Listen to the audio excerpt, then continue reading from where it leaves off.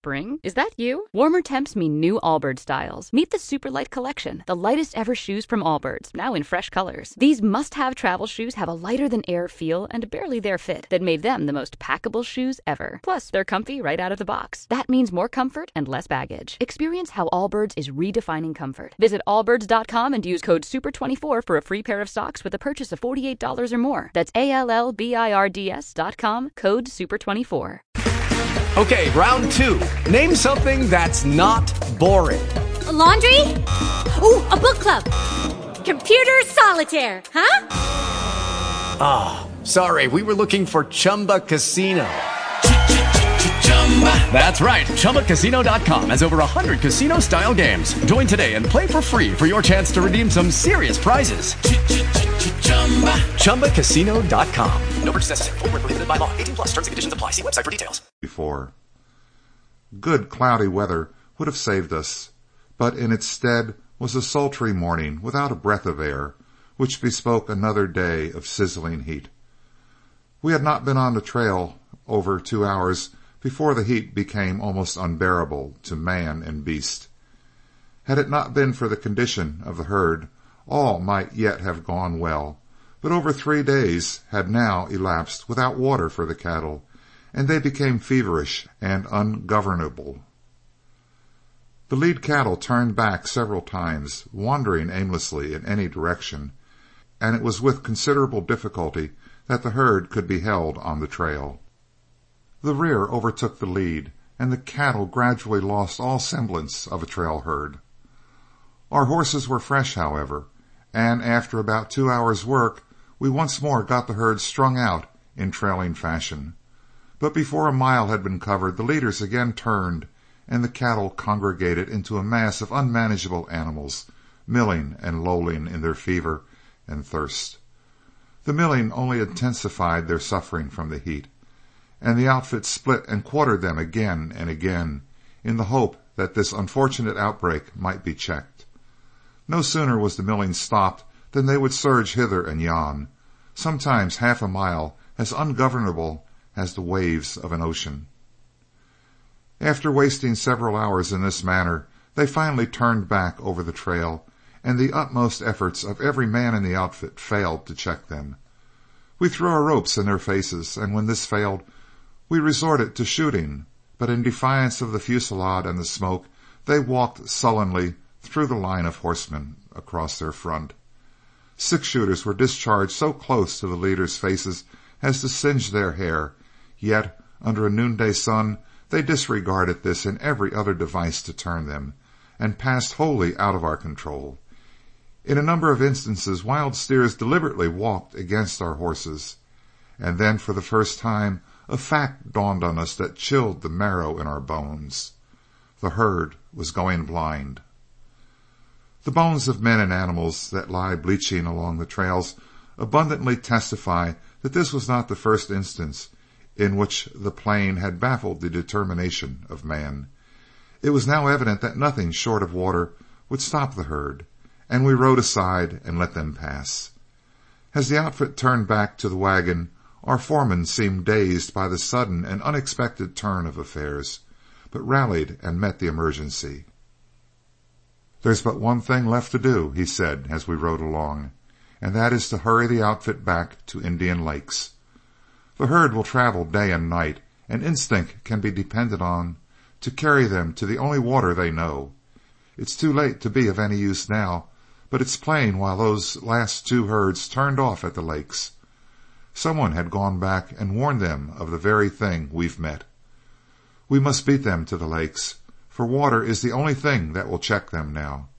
It's a good thing that they are strong, and 5 or 6 days without water will hardly kill any." It was no vague statement of the man who said if he owned hell in Texas, he'd rent Texas and live in hell. For if this isn't Billy Hell, I'd like to know what you call it. We spent an hour watering the horses from the wells of our camp of the night before, and about 2 o'clock started back over the trail for Indian Lakes. We overtook the abandoned herd during the afternoon.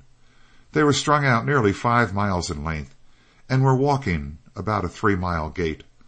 4 men were given 2 extra horses apiece, and left to throw in the stragglers in the rear, with instructions to follow them well into the night and again in the morning as long as their canteens lasted.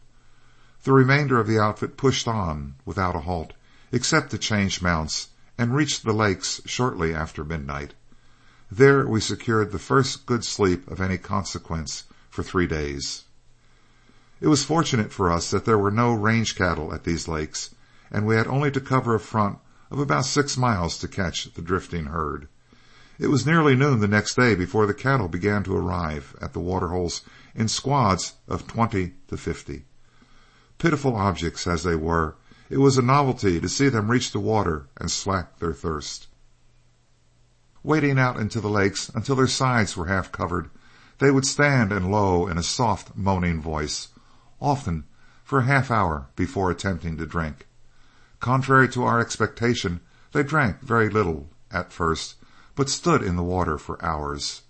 After coming out, they would lie down and rest for hours longer, and then drink again before attempting to graze, their thirst overpowering hunger.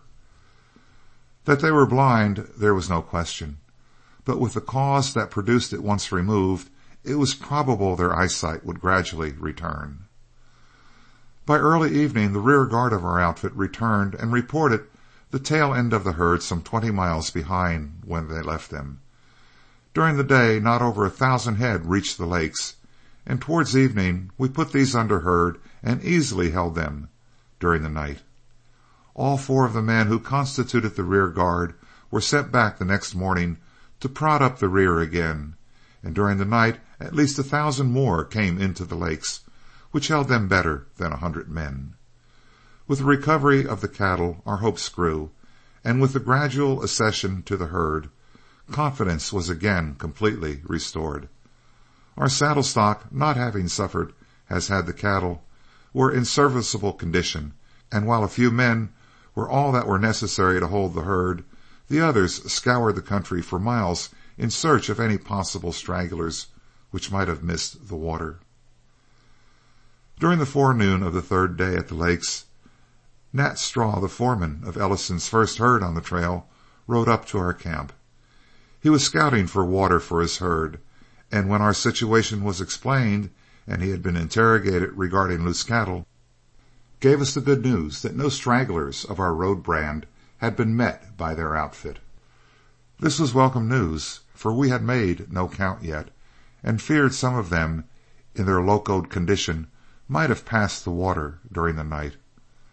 Our misfortune was an ill wind by which Straw profited, for he had fully expected to keep on by the old route, but with our disaster staring him in the face, a similar experience was to be avoided.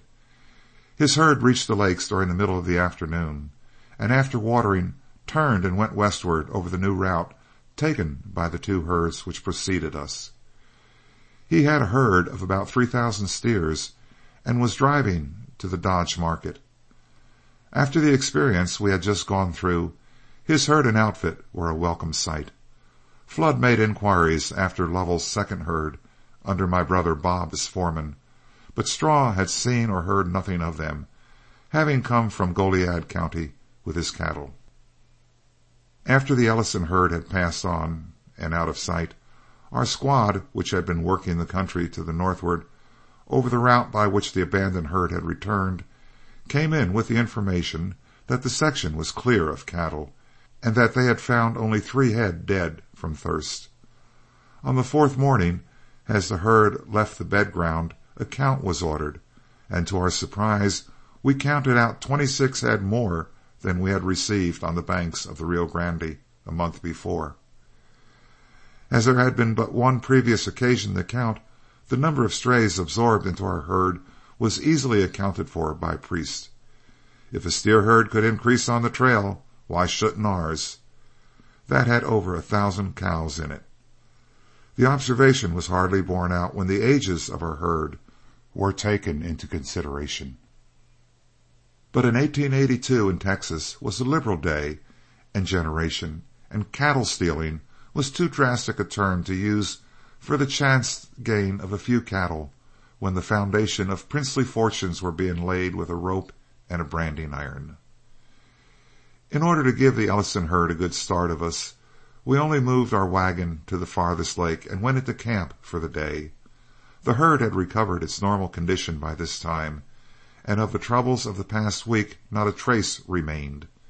Instead, our herd grazed in leisurely content over 1,000 acres, while, with the exception of a few men on herd, the outfit lounged around the wagon and beguiled the time with cards.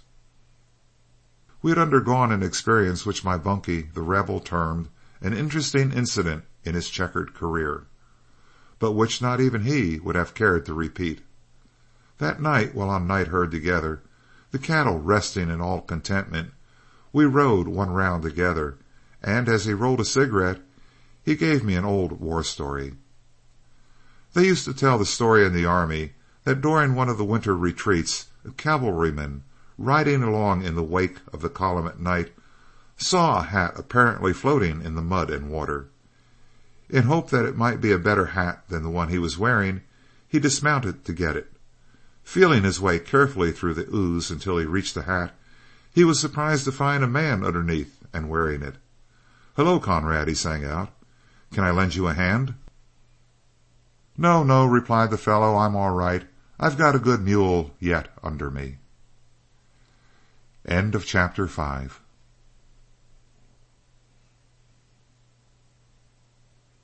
It is Ryan here, and I have a question for you. What do you do when you win? Like, are you a fist pumper, a woohooer, a hand clapper, a high fiver? I kind of like the high five, but if you want to hone in on those winning moves, check out Chumba Casino. At ChumbaCasino.com, choose from hundreds of social casino-style games for your chance to redeem serious cash prizes. There are new game releases weekly, plus free daily bonuses, so don't wait. Start having the most fun ever at ChumbaCasino.com. No purchase necessary. VGW Group. Void where prohibited by law. See terms and conditions. 18+.